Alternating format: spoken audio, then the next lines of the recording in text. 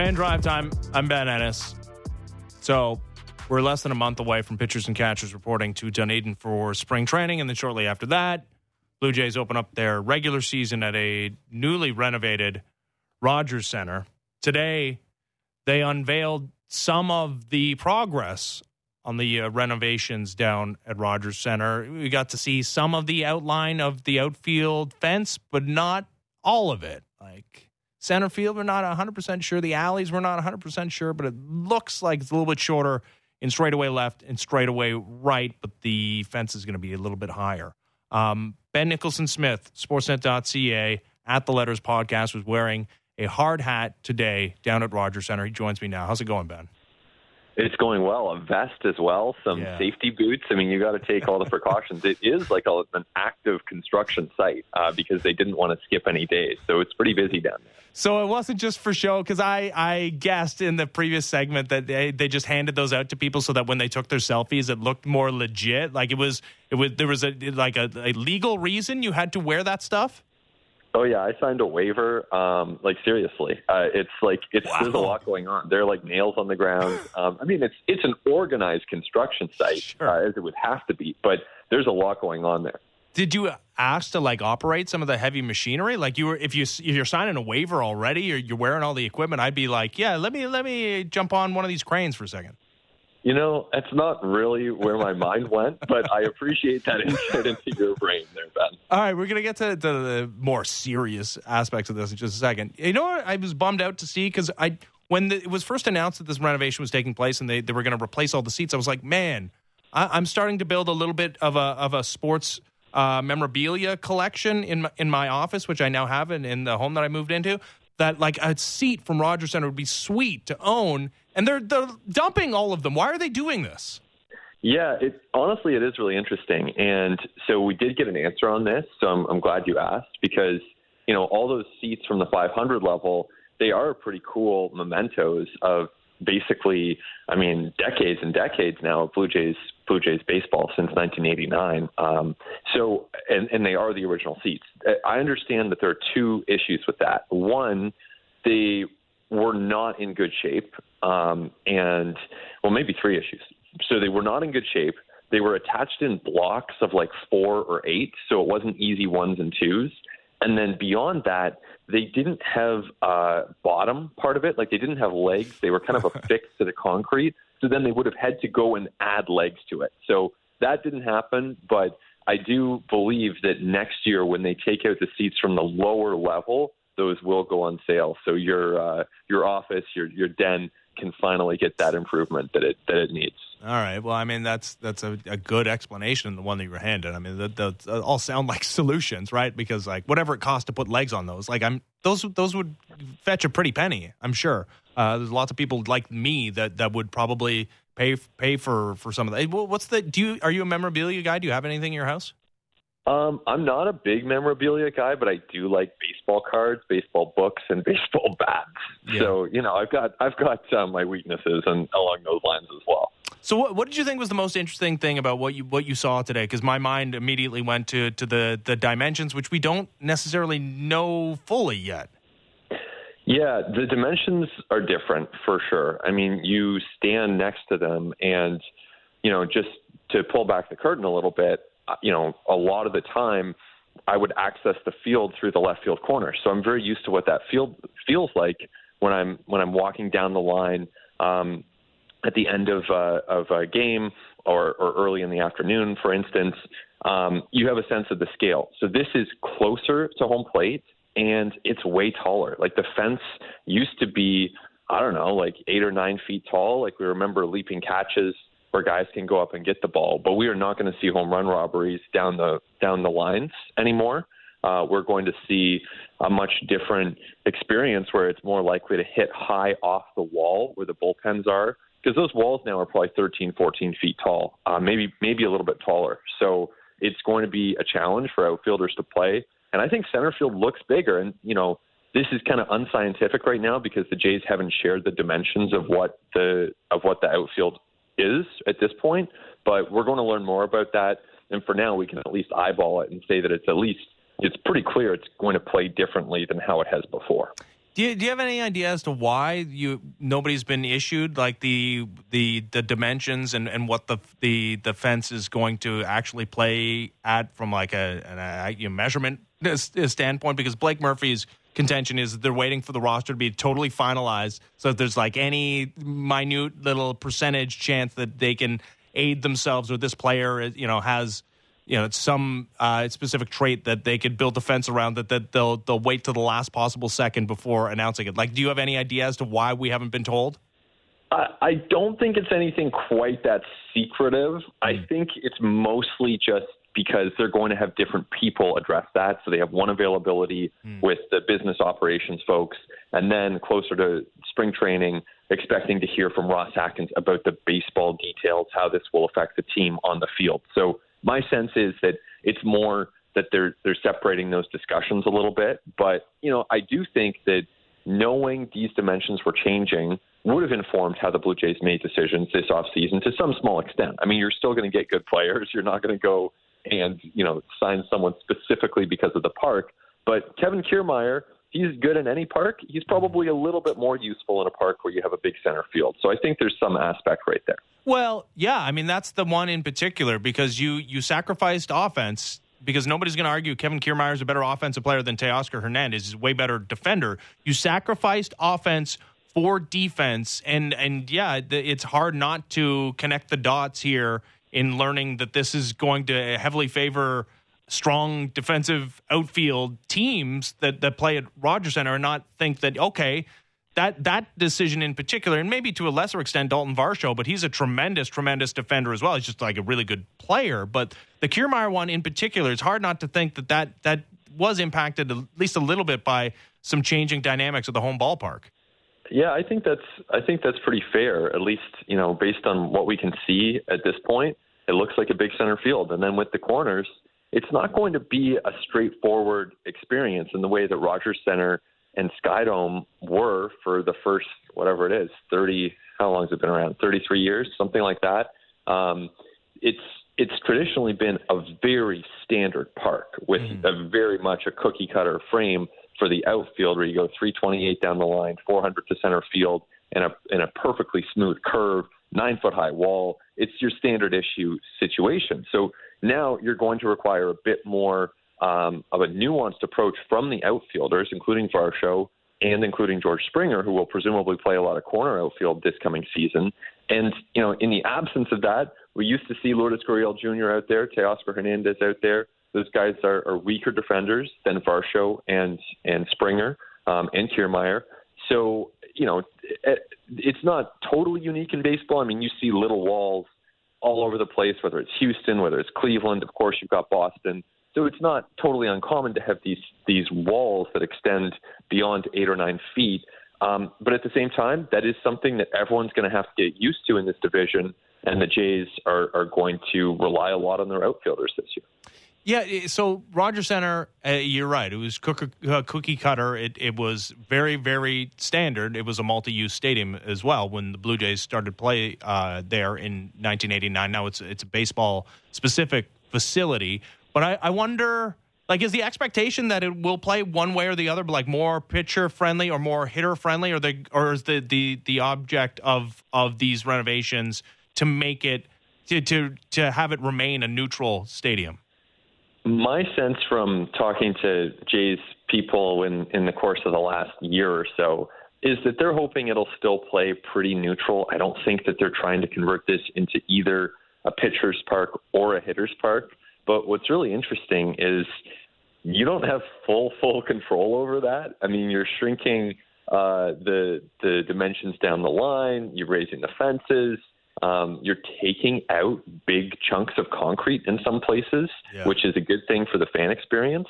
It also creates certain unknowns from the standpoint of the drafts and, how the airflow moves. And that stuff matters for home run factors and the way the ball flies on a given day. So I think that when you undergo a transformation is too strong a word. When you undergo changes like this that are, moderate in scale, then you do introduce a certain amount of uncertainty. And I think for the Jays, I think they would certainly admit that there's not really a lot that they can pinpoint, they're going to have to see how this plays on the fly. No, for sure. I was thinking the same thing, that, even the best laid plans, like if they wanted to make it more hitter-friendly, like there's no guarantee that you can do that unless you bring all the fences into 250 feet or something, there's really just no way to know. Next season feels like there's a lot of unknowns, Ben, because we have some rule changes that are going into effect with the ban of the shift and the pitch clock and stuff and the bigger paces. Like,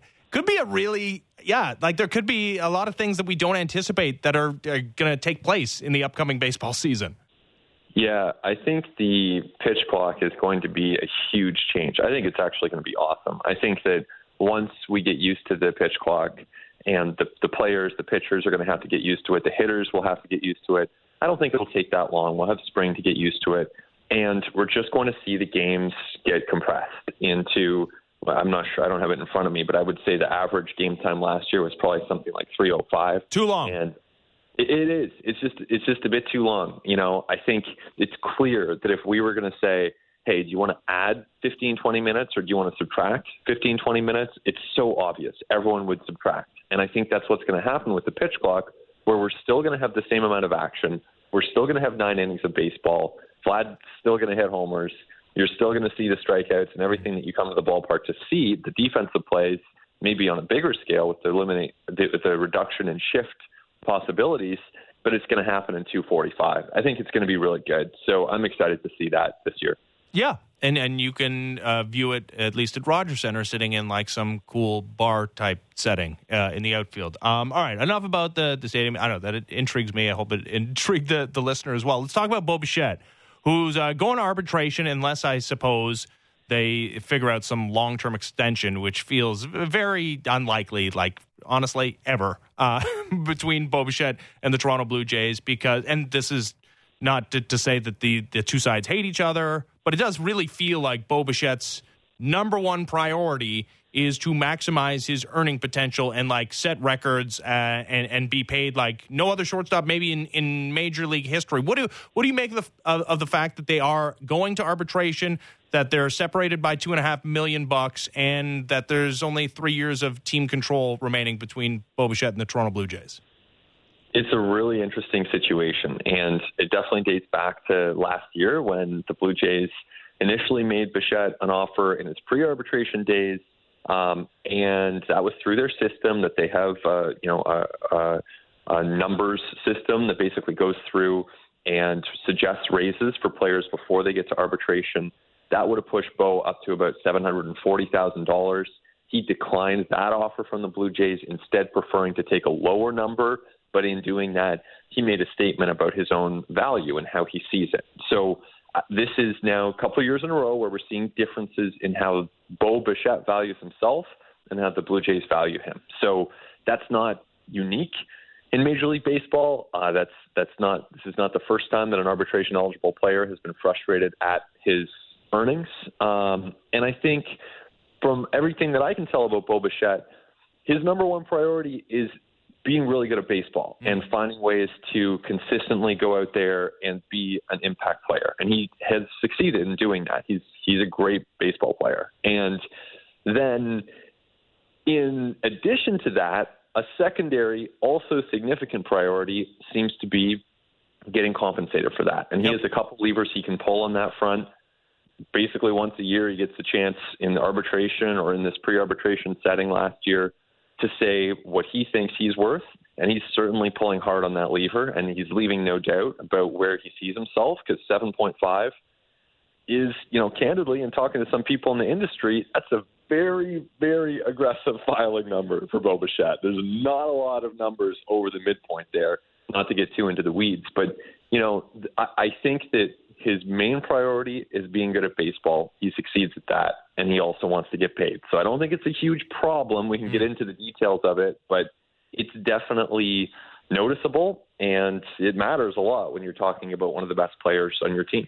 Yeah, no, I don't necessarily think it's like Bo Bichette is going to sulk his way through 162 games because he filed a different arbitration number than the Blue Jays. He might just do that because he likes to sulk through 162 game seasons.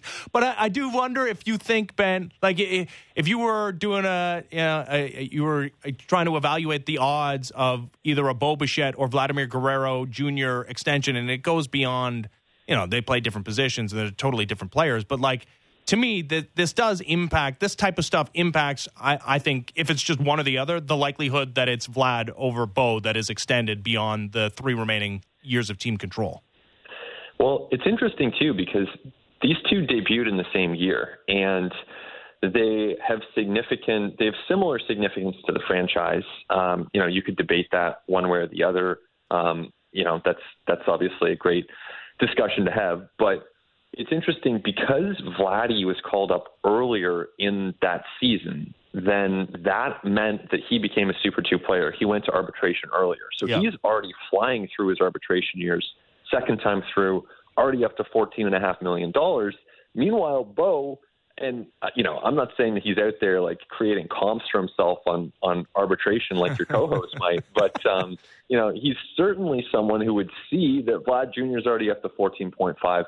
I don't know. I don't know how that would sit. I'm sure Bo would want Vladdy to get paid, but at the same time, this is all about comps, and this is the time in his career where he's going to start to get paid, and so I can totally understand why he would want to do that. But it's until it's resolved, that is a pretty big question hanging over this team and one of their most important players. Dude, it's a great point about Vlad getting the call up before him, allowing him to reach arbitration a year, and that's many millions of dollars, like $10 million more this upcoming season that he's going to make than Bo Bichette because of a decision that was totally out of Bo Bichette's control. Like, if there's one thing that he should be angry about, it's not that this team values him differently in arbitration. Isn't it that? Because, he wasn't performing at the Vlad level because nobody in the history of minor league baseball had ever done what Vlad had done through his rocket ship through the minor league system. Well, he wasn't far off, and he produced right away in the major leagues. Like, that's the area that he should be mad at.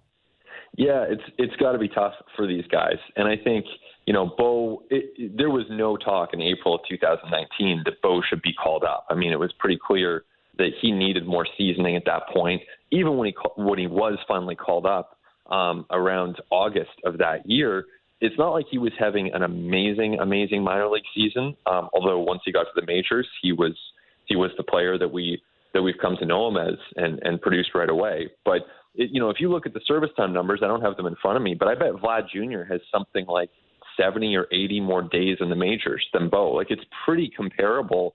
And this isn't about Vlad versus Bo because they're different positions and different situations. But I think that Bo and his camp, when they're looking for comps in this arbitration hearing, it's going to be really interesting. I mean, you could look to Lindor, who was at 10. I mean, that's a really, really aggressive ask. But the Jays are going to be pointing to guys like Willy Adames.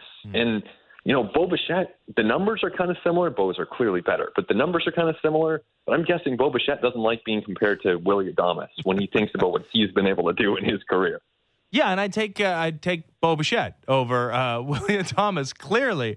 But it's interesting, to think about the future of this guy, and you don't necessarily have to. And once the first pitch is thrown this regular season, you don't think. But it's the offseason right now, and there's 3 years of team control. But it is also interesting to see the Scott Boras quote about how, and I guess take it with an entire salt shaker, because this guy, there's nobody holding him to account when it comes to what he says to media members. But he claims that the Blue Jays were very interested in Xander Bogaerts, a shortstop, a guy that is still playing shortstop for the San Diego Padres, who throughout the entire free agency process said, I'm not moving off of shortstop. We've heard rumblings around other shortstops in years previous. I mean, you mentioned the Francisco Lindor thing, and the Blue Jays were in on trade discussions with Cleveland at that time. Do you think there's anything to the possibility of the Blue Jays, not like they're not under duress to find Bo Bichette's replacement or heir, but like that is something that they're aware of, that it's probably unlikely that you retain Bo Bichette beyond the 3 years of team control? I mean, I think the Jays would want to extend Bo Bichette, and I don't think we should take that off the table because sometimes these things have twists and turns and they still end up in a really good spot. Sometimes it seems to be going along perfectly happily, and then it can take a turn. So I think with Bo, with Vlad, like, we don't know until there's an agreement, and it's hard to pinpoint. But it's really interesting with Bogaerts and those comments by Scott Boras. So my interpretation there, and I don't have Boris' quote in front of me, but I did see that in USA Today about the interested teams in Bogaerts. My impression this offseason has been that the Jays had interest in both Bogaerts and Carlos Correa. Yeah.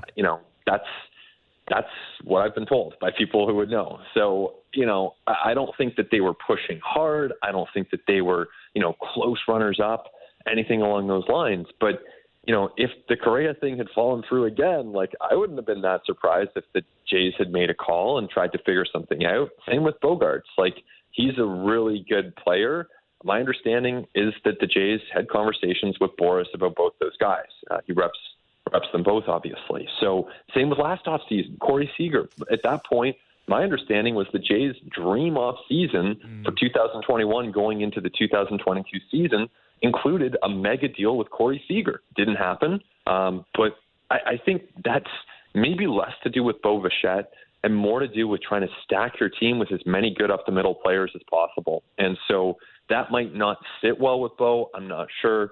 Look forward to having the chance to ask him about that in spring training. But, I think to me, it's more just if you have a chance to get someone this good, like, just go out and get them like they did with Semien. And they made it work, and no one's looking back at that deal and saying that it was a mistake. No, but Semien played second base. He didn't play shortstop, right? And you'd be asking in this scenario, I mean, maybe not for Correa because, he's going to play third base for the Mets apparently. And, he's played third base plenty in the World Baseball Classic for Team Puerto Rico and yada, yada, yada. But it does feel like the Bogaerts thing and certainly, the Corey Seager thing, you were talking about shortstops. Like, in those scenarios and nothing, I don't know. I don't know if there's a comparison to be made to like the Freddie Freeman stuff and how real that was. Like, it's not like the Blue Jays were getting rid of Vlad Jr. and they would have found a way to make it work there. But is it? I mean, it does feel like it's something that those are shortstops that they keep circling around these free agent shortstops. And I guess it's just a matter of circumstance in the regard that those are the guys at the top of the free agent pool the last couple of years. They've been shortstops, but in those scenarios, would they have then turned around and looked to trade Bo, do you think, or move him to second base? And like, how were there even preliminary discussions about his willingness to do that? Well, I think, and the Freeman comp is a great one, by the way, so I'm glad you brought that up because that wouldn't have meant that they were off Vlad Jr. It just meant that Freddie Freeman's a great player. You have that conversation. As for Bo, I think that it might have been a different situation even 1 year ago than it is now. With each passing year that he spends at shortstop and plays a capable major league shortstop, then it probably becomes harder to move him off the position. Is that what he plays? He plays a capable shortstop right now? I think he does. I mean, I think it's capable.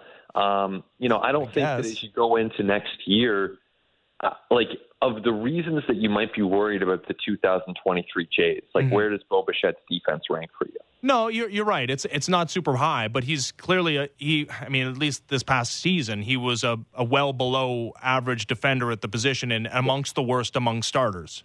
Yeah. And, that's not great. And so that creates an openness. But at the same time, how old's Bo Bichette? He's 24? Mm-hmm. Is he going into his age 25 season? It would not be the first time that a shortstop can improve with decision-making, with throw accuracy, even if the foot speed in the first step, that tends to peak pretty early in a person's career. But, there are ways that he can improve. And I don't think that that's total unrealistic blue sky thinking. I think that there are real pathways there. But, again, if you have a Xander Bogaerts, if you have a Carlos Correa, Correa's arm, Bogaerts' consistency, these are players that you would be willing to have that conversation. You're not going to do it until the talks get a little bit meaningful. So I'm not sure if those talks happened at all with Bo this offseason, but it's that caliber of player where you can at least contemplate having that discussion. Yeah, and every time I have this discussion, I like to bring up that back in the day, J.D. Bunkus and I actually had Bo Bichette on one of our shows, and it was during the discussion, the Francisco Lindor discussions. I think we flat out asked him like if he'd be willing to move off second base, and he didn't say no. So yeah, the idea that he'd be open to that, we shouldn't discount the possibility. But he's the shortstop, and 2 years ago, I would have said he was pretty comfortable with his defense at that position. For some reason, he took a step backward, was 22nd in defensive runs saved among shortstops this past year. But you're right. He's only 24. He's about to be 25. And, progressions happened. The Marcus Semien story, it certainly happened, and maybe it'll happen with Bo Bichette in 2023. Ben, did you get to keep the hard hat? I did. I have it right here with me. Dude, that's awesome. Good for you. Can I actually have that? Yeah. I have no use for it. You see, it seems like you're maybe a bit more into the digging paraphernalia than me, so it might be better suited in your head. I would love it, but honestly, I don't want to take it away from. If you are going to display, if it's just going to go in the back of the closet, yeah, I will take it from you. But yeah, I would. That is something I would love to put on my shelf, so I can have it. Perfect. Remind me. Otherwise, it might slip my mind. All right. Thanks, man. We'll talk soon. Okay. Thanks, Ben. There's Ben Nicholson-Smith, Sportsnet.ca, the At the Letters podcast, has one hard hat with the Blue Jays logo on it. All right. So, yeah, Bo's really good. Okay? This should be first and foremost in your mind, that Bo Bichette is really good at baseball, and he plays a very difficult position defensively, a premium one, and to provide the offense that he does at that position, man, not a lot of guys do. And you take the bad, and we can put that in quotation marks, because he's not the worst defender at shortstop in the history of baseball. He's not good, though. He's well below average defender at that position. But guess what? He's well above average offensively at that position. So you take it. He's among the leaders in WAR the last couple of years, and anytime he's healthy for the Toronto Blue Jays. But it's hard not to look at the things that are happening here and the actions of the Toronto Blue Jays. And then Ben, raising a really great point, one that I hadn't thought about, is, not Bo shouldn't necessarily be all that upset about the $2.5 million between arbitration asks that the Jays want him to sign for $5 million and he wants $7.5 million. He should be mad because the guy who's called up at the same time and the guy who, you ask 50 people on the street who's the better baseball player, Vlad or Bo, and they're split 50-50. That guy's making $10 million more than him this season, and all because the team decided to call him up a couple of months earlier in their first seasons in the major leagues. I kind of get it. So we'll see. We'll see how this thing plays out. It's not like he's going to stop playing baseball or sit out or it's going to impact his performance on the field, I don't think. But it's just, with 3 years of team control left, it is certainly something that bears monitoring. All right, when we come back, football world still trying to figure out what Tom Brady's next step is. We'll talk to his former teammate, Ross Tucker of the Ross Tucker Football Podcast, next as the Fan Drive Time continues. I'm Ben Ennis, Sportsnet 590 The Fan.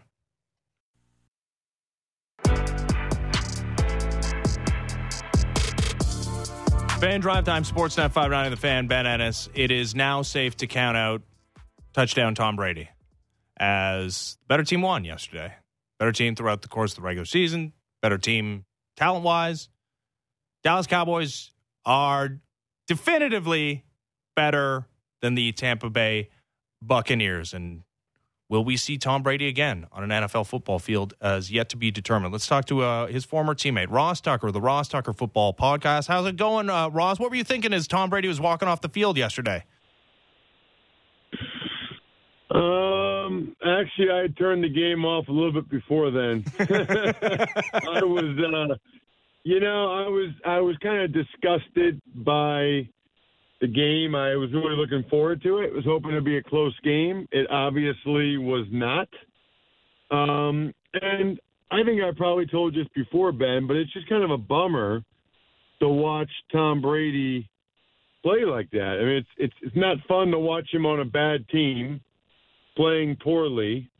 not a real big fan of watching that take place, but that's exactly what was going on. And so I've said it before, I don't think you'll find any teammates that are really happy that he played this year, because I don't think anybody really wanted to see him play as poorly as he did this year. I mean, he was okay, but still the worst season I think I've ever seen him have.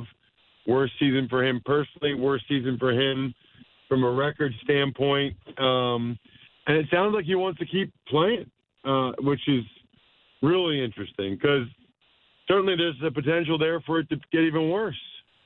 Yeah, I mean, again, like the counting numbers were there because he threw 1,000 passes, right? Like threw 60-plus passes. But anybody that watched that football game understands that was a horribly played game by Tom Brady. Missed a bunch of throws in that football game. But it is weird, though, Ross, also to think that, like, even after the Super Bowl season, like he was second in MVP voting during the 2021 season. Is it impossible to imagine him returning closer to that form with like a better team? Because it must be said, like the Bucs this year stunk to high heaven, and I don't know, for whatever reason, he and Mike Evans couldn't figure it out, and they had injuries, yada yada yada. Like, is it impossible to think that in a better situation at 46 that Tom Brady couldn't look a lot better than at least he looked this season with an admittedly bad Bucs team?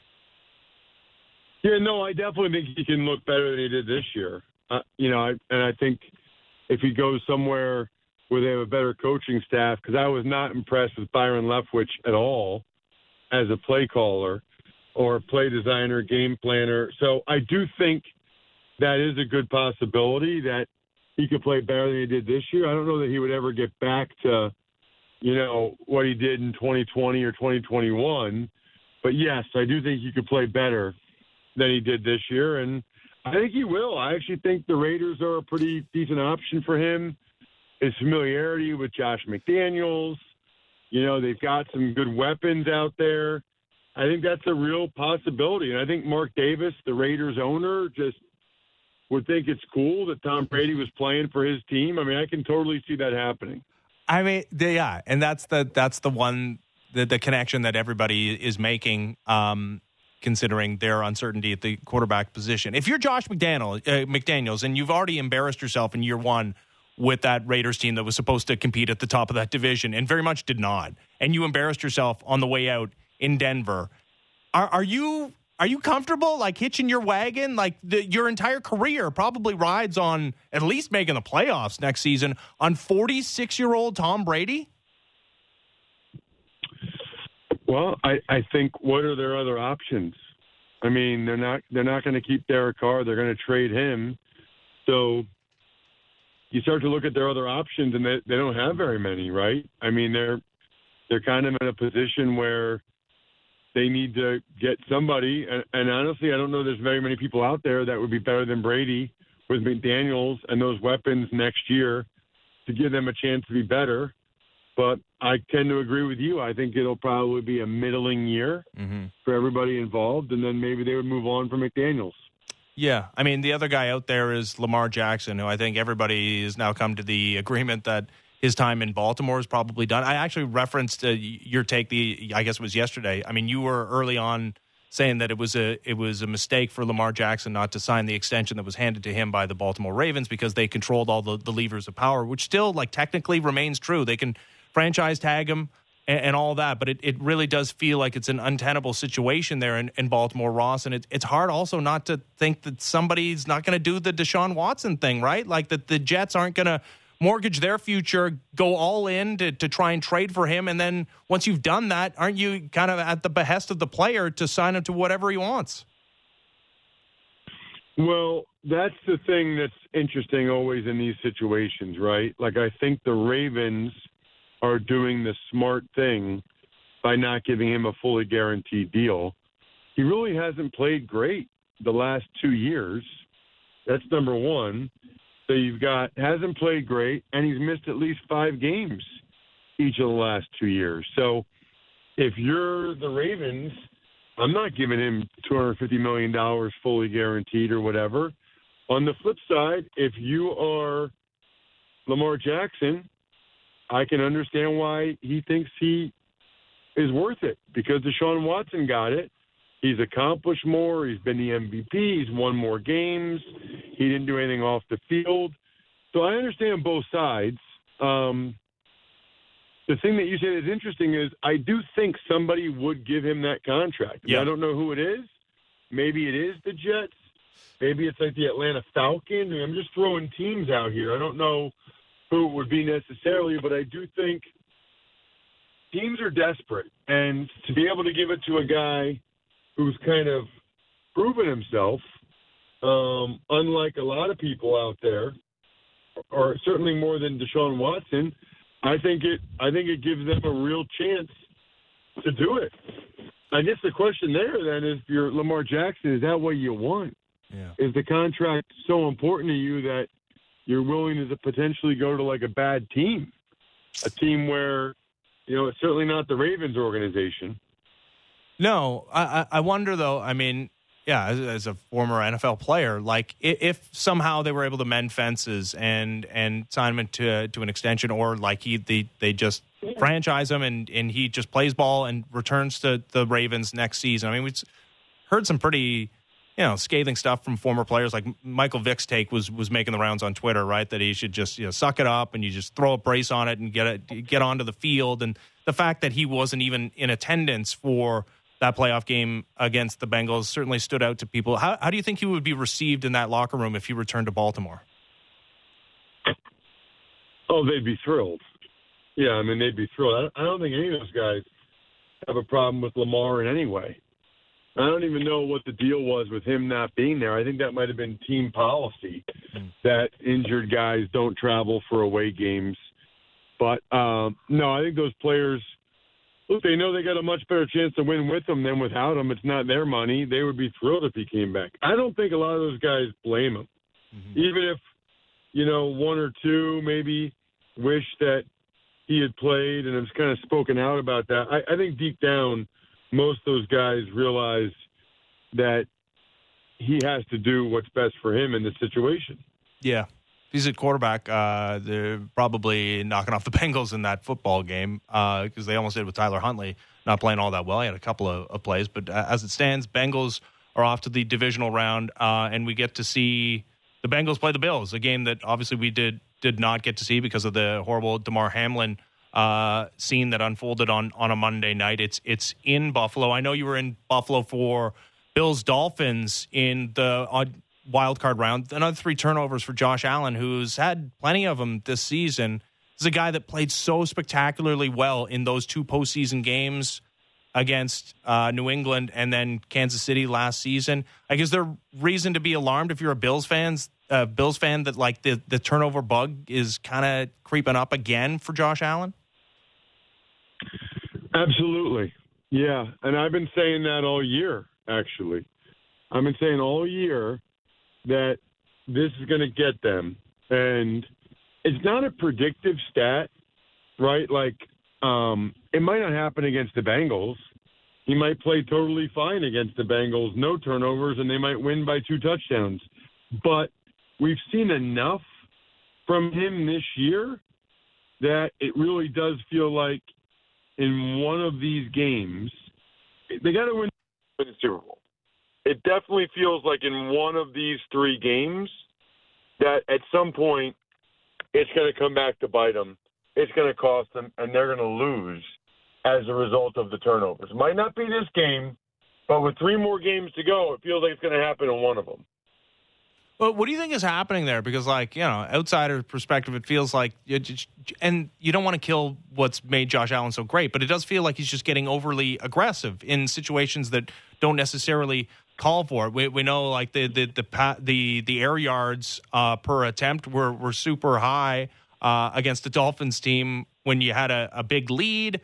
Is it a mentality thing? Is it just he's going through a slump, or is it that he was kind of lucky to get away with a strong run of a couple of games last postseason where it didn't show up? Like, what do you think is happening there with Josh Allen?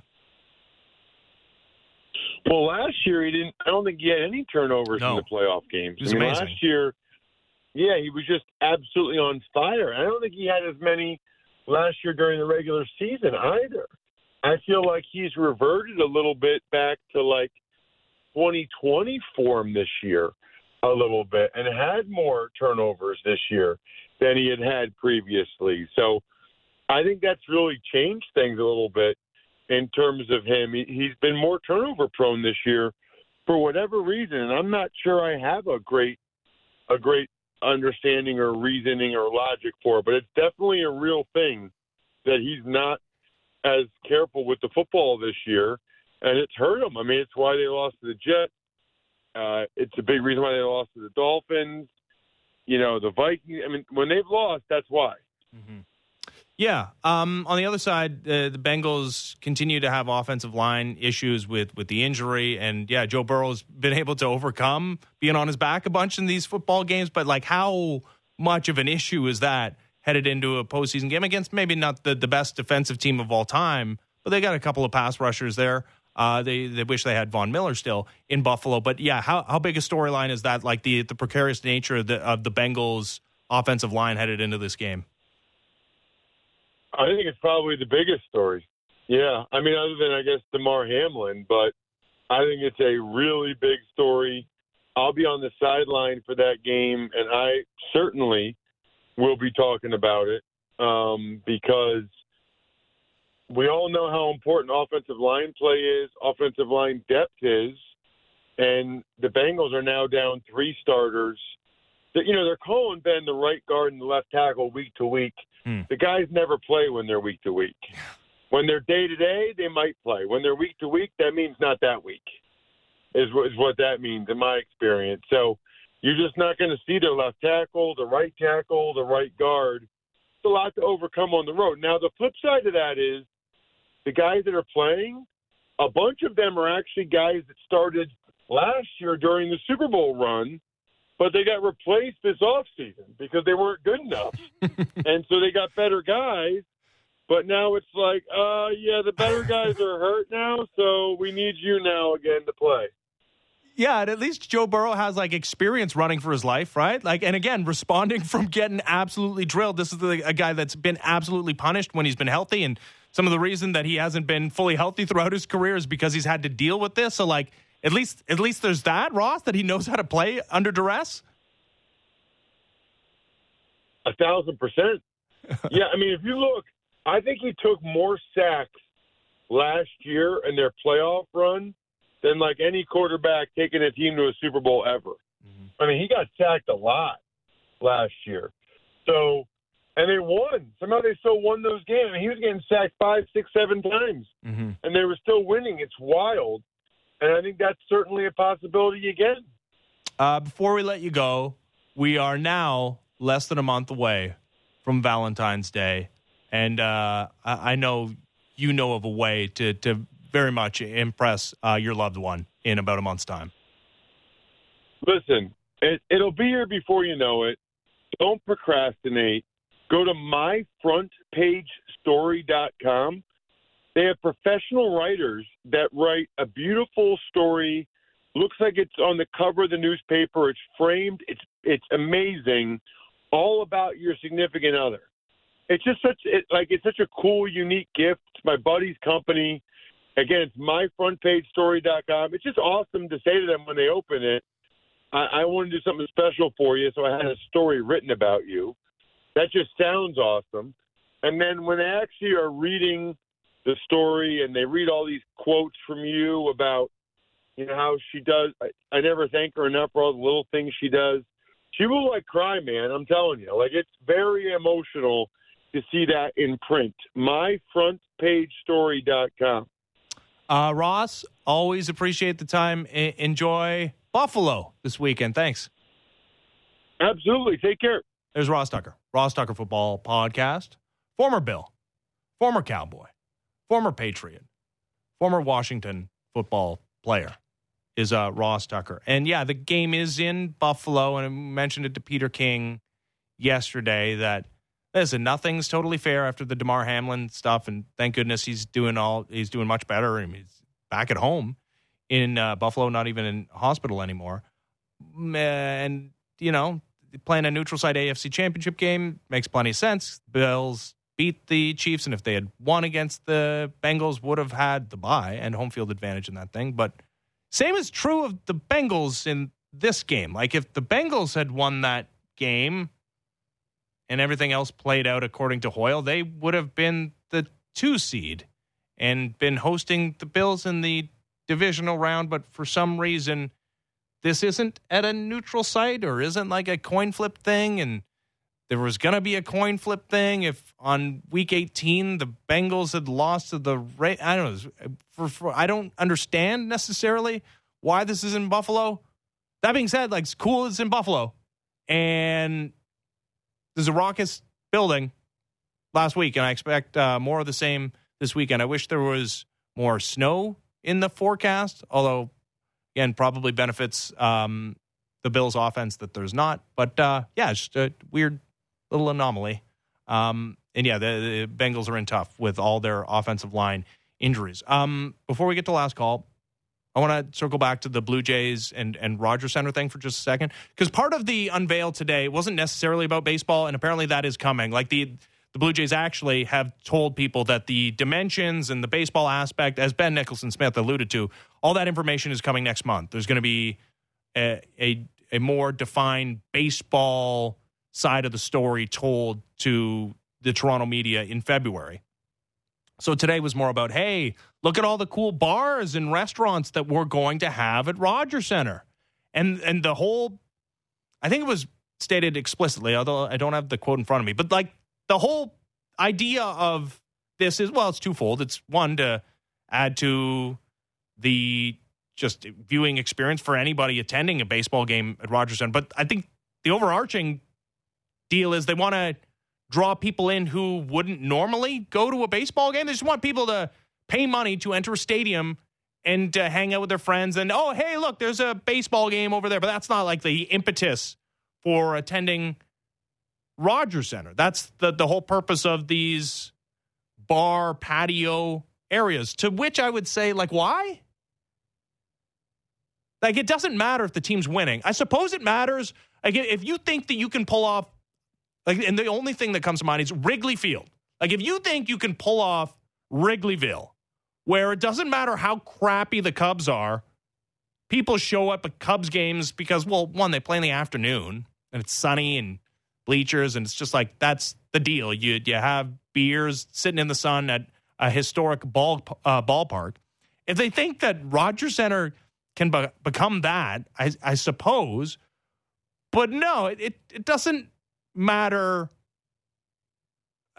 honestly, what accoutrement you have at the stadium. As long as the team's winning, people are going to show up. We know this. We knew it in the early 90s. We were maybe a little bit wary to say that it would definitively happen if they fielded a winner. But then second half of 2015 and then 2016, we learned, yeah, no, you field a winner, doesn't matter. We add.